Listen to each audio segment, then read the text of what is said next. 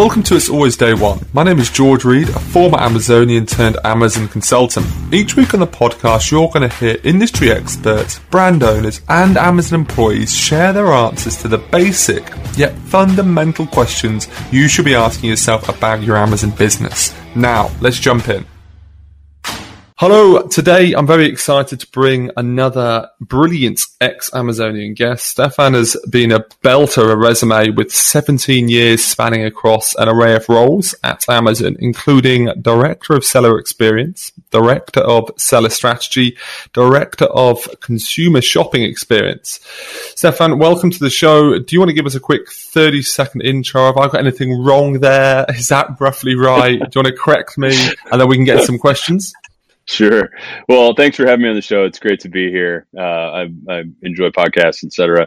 It's not quite 17 years, and I think, but at Amazon, a year at Amazon can feel like a number of marathons. So I think technically the math works out to be just about 16 years at Amazon. But and while I ended at director, I got the chance to grow with the company a lot. So I started in a number of individual contributor roles, and then grew into being able to manage and direct different parts of the Amazon business. It's a privilege.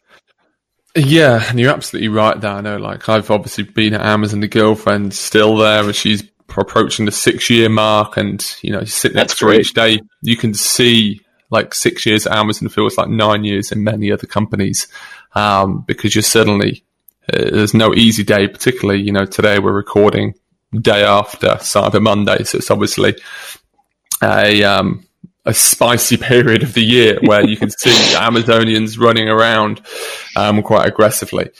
So when we were speaking beforehand and building up to this, you made a really interesting comment that I'd love to elaborate on. You said you fought the 3P, 1P fight. Could you explain a little bit more about that? I know what you mean, but going right to the juicy fun stuff. Yeah, I think there's. I started Amazon, and there was barely 3P. I started in 2003, and so everything Amazon sold, they sold as a retailer. And that was one of the early things that felt like a big decision, right? You know, Amazon's going to open up its detail pages to third-party sellers. And that grew, as much things that Amazon do, is kind of in a different part that grew over in the merchant technology space. And there's so much that happens at Amazon, it's hard to even track internally when you're working there what group is working on what. And what are they doing? So, you know, kind of had grown under the covers. You know, in 2009, third-party seller business is roughly 25% of Amazon's overall sales, orders, shipments, whichever way you wanted to slice it. And, you know, that starts to become a pretty substantive part of the business. And there wasn't complete understanding across the board, right? You know, how does that decision to share the detail page or to even have 3P on your site work out into all the different spaces, right? Mm-hmm. So when you're making an OP1 plan, hey, you're just doing business as usual. That tends to think about Amazon, the retailer. Well, you know, third-party sellers are a big deal, right? If you want to grow selection, you might want to do that. Yeah. And then sometimes you get new people to the company. I think every year I'd see an email out to, you know, one of the data warehouse lists. How do I find all the third-party sellers that I should bring on as a vendor? Or some version of that. It's like, hey, quick profit test, you know, a third party business is, are you sure that's the best thing for customers and the best thing for profit? Let's double check. Right. So there's always this understanding, kind of increasing understanding of how a marketplace works. See, you know, as much as I can probably go there. Yeah, no, it's difficult. I think from my experience when I was on the seller side of the business, and my partner's on the 1P side of the business, and a lot of friends are kind of in both camps. And what we used to often find, particularly being on 3P, was incredibly infuriating when you were like, this is the best decision for the brand to go with a 3P business model. And then the vendors would come over and be like, no. We've decided that we want them on 1P. I'm like, it's going to be really bad for them, though. It doesn't matter. We're putting them on 1P.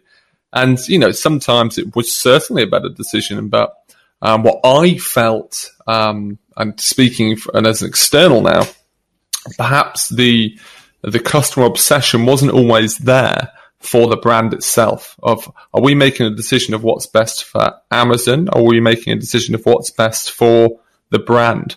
Did you ever feel that was the case when perhaps those lines were a little bit blurred? Well, I think we had a tenet. I love tenets. It's one of the things I've carried post Amazon because I find them just helpful clarifiers for my clients or the business. Mm-hmm. How do we make our assumptions about our business explicit? So especially as you hire all these new people, how do you kind of quickly get them on board and tenets, or quickly get them on board to how our business has been thinking about things? And tenets really help do that. And in the 3P business or in different parts of Amazon business, who's Amazon customer? And it's like, well, sellers are a customer, vendors are a customer, content creators are a customer, developers are a customer. So if you have to make a choice where you have to trade off customers, I think that's hard. And so, you could think of a tenet where the shopping if we're forced to make a trade off, who should come first? Well, we'll make them in order of, we will prefer the shopping customer than the seller. And you can see how work out things like free reps or free replacements. If a shopping customer thinks they didn't get something, or thinks they didn't get something in time, or didn't get exactly what they ordered, Amazon may choose to apply a policy that, the seller will have to live up to the Amazon standard for all customers overall.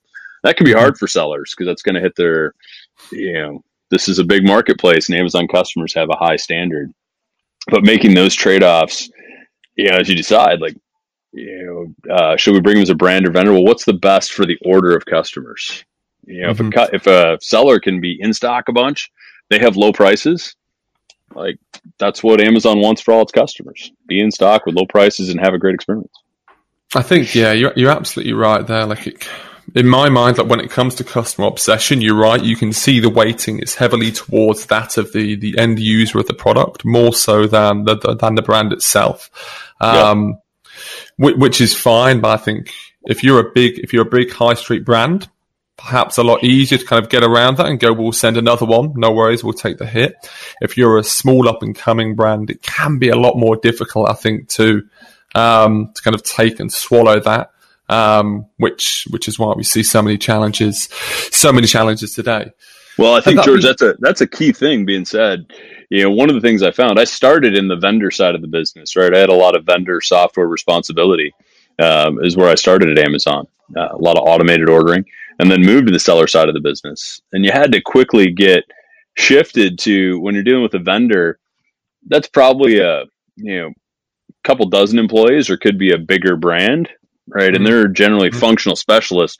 You start working with sellers and you quickly find out that a lot of sellers are 3, 4, 5, 6 person companies, and they do everything, right? And margin and cost hits have a different impact on a seller than it does when you're dealing with a vendor. And so you work that out at the corners, right? And say, hey, on one hand, you as a very small business get the opportunity to deliver to hundreds of millions of customers, but you now have to step up your performance level, right? And we'll help you, but you still have to get there. And that's hard for some small sellers. Yeah, I think in some capacity it's getting easier with the tools and the data that Amazon are making available to sellers and vendors. Admittedly, I'd say sellers have an easier gig with the Seller Central platform than the vendor one. So it is getting easier. It wasn't always that way. Yeah, well, it has. It's incredibly dated on that vendor central platform, even today. But if we think back to that customer obsession question, then can you give an example of customer obsession in practice internally? We've given one there, but I'll be intrigued to kind of explore any others that you saw that kind of stand out where you're like, we nailed customer obsession here, or this is a great example of it. Yeah. Working at Amazon is just, fantastic. I think, recently somebody else posted some content and they were asking about lessons from Jeff Wilke. I was working on the Cold Prickly program, right? And it's that feeling you get when you open up an email and say that order you thought was going to arrive in time for Christmas. Yeah, not going to happen. Right. And I was working with someone else and they were presenting Jeff, like, we're really set up to have an improvement of X bips and percentage points this year in Cold Pricklies. And Jeff just stopped and was like, look, every customer order that we make to customer, every customer promise we make to customers, if we don't deliver, that's a promise broken. And I don't care about the percents. It's every individual customer promise matters, right? So really, you flesh that out when your senior leader says, hey, you're about to have a bad Christmas for a town this big, right? Amazon ships a lot of stuff. If you were going to disappoint the entire town of Melbourne, Australia for Christmas, that's not great, right? Individual customers matter, and so seeing that, I was always inspired by stories.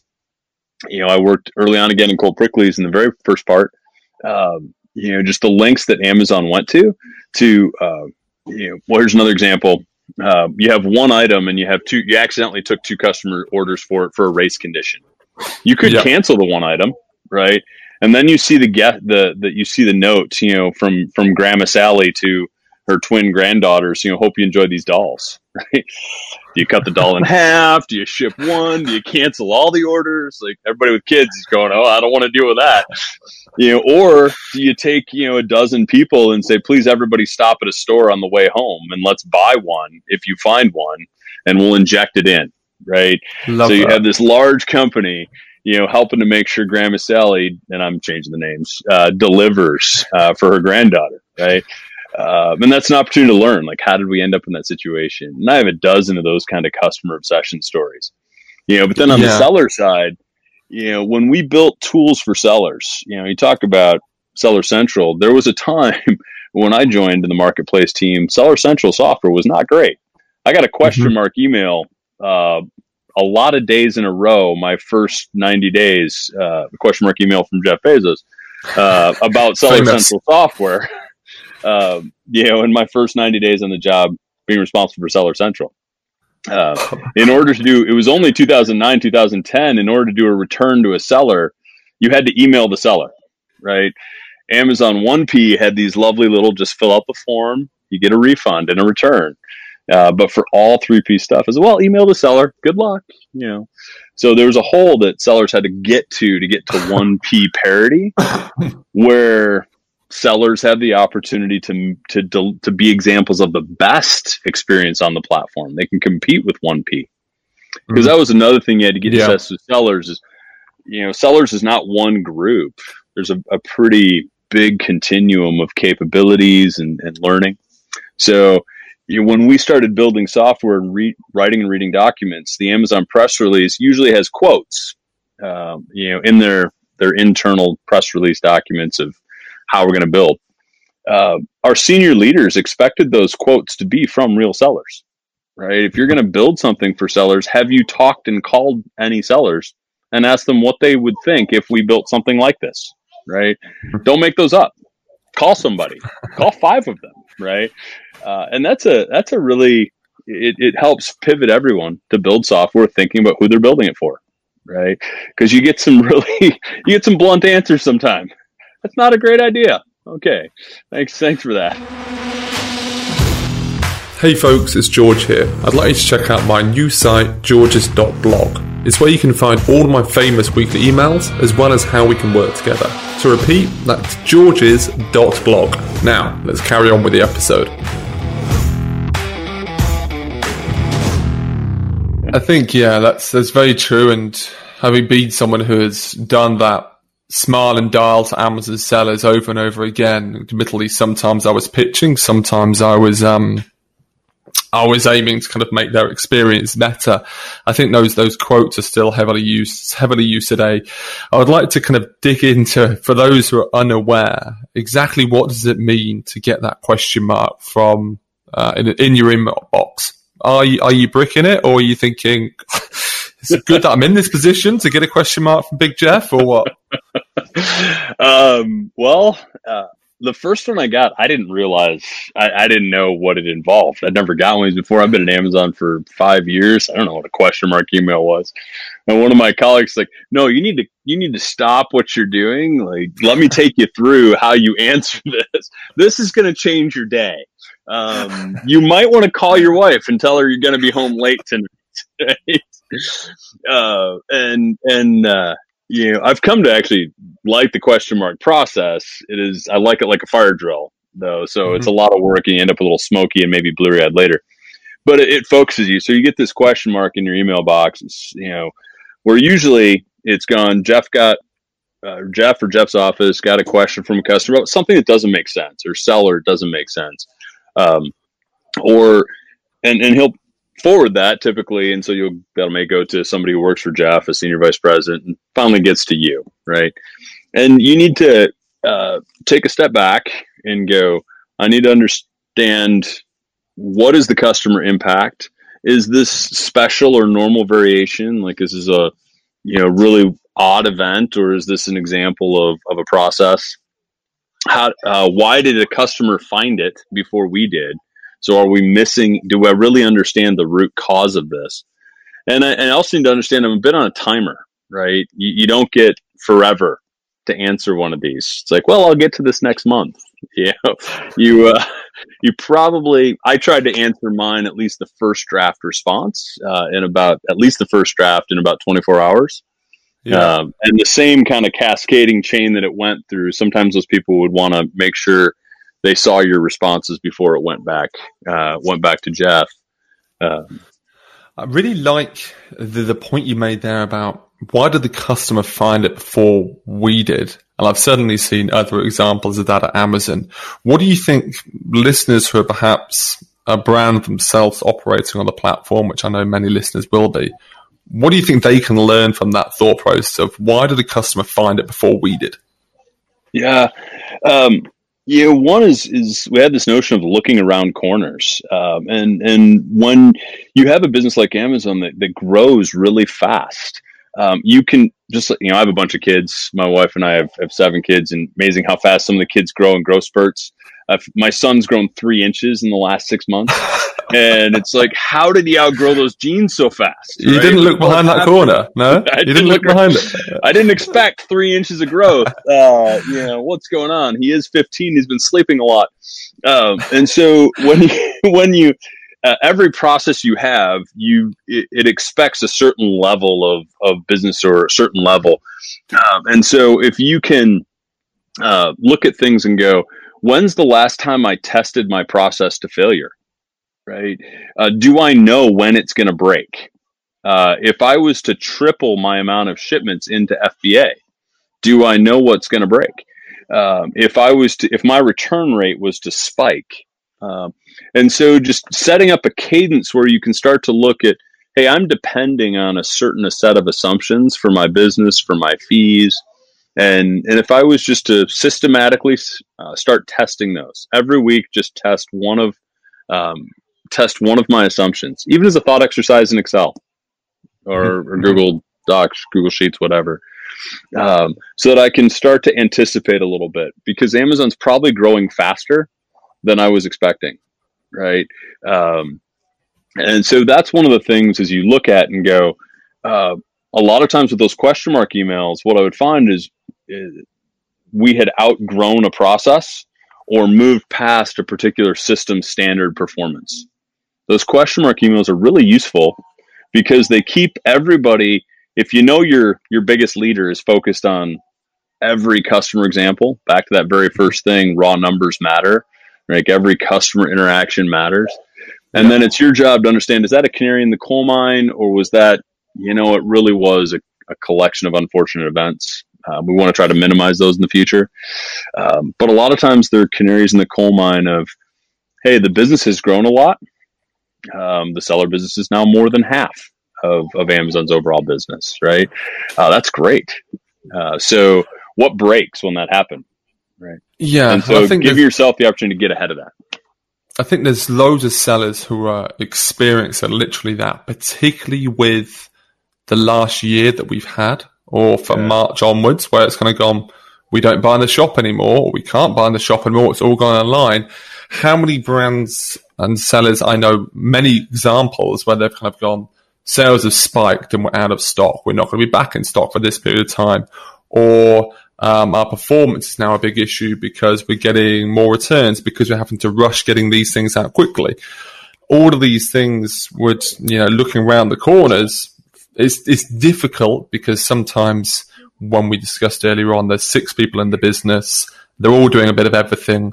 They haven't necessarily got the opportunity to kind of step back for a minute and look at those little pieces, which I think makes it a little bit more challenging, right? Like you were in that fortunate position, or unfortunate when you got the question mark, but you're in a fortunate position, I imagine, where you could occasionally step back and go, okay, I can see if I tweak this lever or this dial, it's going to break this system over here. Is there any way, or are there any processes or ideas that you could recommend for people to go, right, every 6 months, every 3 months, take a moment, or get someone else to look at it, or ask a colleague, or get a mentor, or anything like this, where you can kind of go, this is what I would do if I was in your shoes and I perhaps didn't have loads of resources? Yeah. Well, I would do a couple things, actually, even at Amazon, that was key. If I did an operations review, I would try to invite 2 or 3 peers and say, you know what, I have blind spots. My team is doing this review and presenting it to me. I'd like another person to be in the room to help train my team, right? They're going to see things that I don't see. And it's not like they're all of a sudden presenting to my boss, right? They're just bringing, it's almost like a peer review, right? And I might do that 1 out of every 2 or 3 times, where I bring in a different audience, because you're going to get a different set of questions, right? Yep. So, you can bring in a partner, you can bring in, another seller from your network, and go, hey, my team is doing a review. I'd love your opinion on this. Just give it to me. I'd love you to see this person.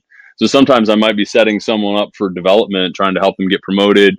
And so I'd like you to see how this person presents and help me come up with any feedback I can give them. Right. And so there's that benefit, your own idea of expanding the audience you present.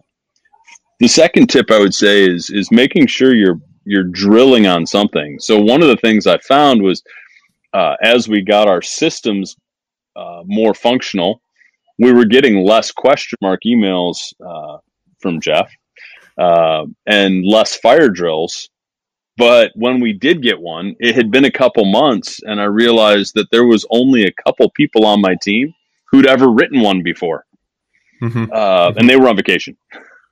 So good, right? good stuff. So, Amazon also has, specific training for event call leaders, right? When a Sev 1 event goes on, you have to have a special qualification or special training to be, the person in charge who's coordinating the response to that event. And so, don't wait for something kind of bad in your business to happen to make sure your team is prepared for, I think I wouldn't call it catastrophe, but for disruption, right? I still had to stop my day, call my wife, and it's not always a pleasant thing. Sorry, honey. Yeah, I'll see you tomorrow morning. Yeah, my wife is very understanding, and it's wonderful. But it's still disruptive, and so making sure you have enough people so that you can kind of number of sellers I've worked with over time, and even small businesses, has nothing to do with sellers. But you're right, the size of the business, there's a balance of how much time you spend operating your business. And there's very little time left over for kind of building or tuning your business. And so helping some people find a way of how do you at least spend 10 to 15% of your time on tuning your business or building your business, which is a different kind of thought activity or maybe some activities than just kind of operating your business. It's a key step. And I sit a lot inside kind of our Amazon Academy with many kind of solopreneurs, inverted commas, facing those issues. And even if it comes down to what I'm trying to build out at the moment is people struggling with virtual assistants, and even just getting something like that, which can support your business massively, is quite a hefty task in itself. So I'm now going through the process of interviewing them for them in order to provide a better service. Yeah. And even when interviewing it, so the partner, she's done hundreds of interviews for Amazon over the last few months, and I've listened to a lot of the questions, so I'm replicating it. But now what I've started doing, because I'm not an expert at interviewing people, I've never really done much of it. So now what I've been doing is interviewing these people without the headphones on, so she can kind of listen to the responses and then just kind of go, well, actually, I sensed this, or text me a question about follow-up on this, just because perhaps as a business owner, you're going to miss something. So the same point applies, getting 2 to 3 peers in. That could be a partner, that could be someone else in the office, that could be whatever. And you can apply that to anything, right? It can apply it to hiring, or you could apply it to looking at an operational setup, right? Absolutely. One of the most valuable things that I appreciated at Amazon, one of the more valuable things is, some of the guests you've had on your show or others, I could just sometimes even need to have them in the room because the way Amazon's organized a lot of smaller groups. I can learn a lot just by how other people are running their business, right? And so having that easy visibility, and with sellers, like it's not as easy to have the visibility to how other people are doing their business, and so it can feel isolating or like you have to invent it. So finding ways to get visibility to how other people are solving the same problem, to learn some best practices, and then find some good standards is finding ways to do those 3 things is helpful. No, some good points. Now I want to pivot slightly to the days when you were the director of consumer shopping experience. This wraps up the first part of the episode with Stefan. Ensure you subscribe to the show in order to be notified about part number 2 next week. We're going to be digging into Amazon's algorithm, improving that customer experience, and also I introduce our new speed round. In the interim, if you want a daily feed of the best content on Amazon, go visit launchpodacademy.com/Amazon-creatives. That's launchpodacademy.com/Amazon-creatives. I think you're going to really enjoy it. I'm stuffing all of the top Amazon creative content that I'm seeing at the moment across all the different mediums into one place for you. So go check it out and look forward to seeing you next week. Cheers. Hey guys, just a quick one. If you are enjoying the podcast and either have some actionable next steps or new ideas, I'd really appreciate if you could, 1, subscribe to the show and leave us a review. These are really, really important to us, as you probably know, being in the Amazon world. And 2, if you're looking for additional support with your brand, head over to the website it'salwaysday1.co.uk, where we've got links to other resources. That's all for now, guys. Speak soon.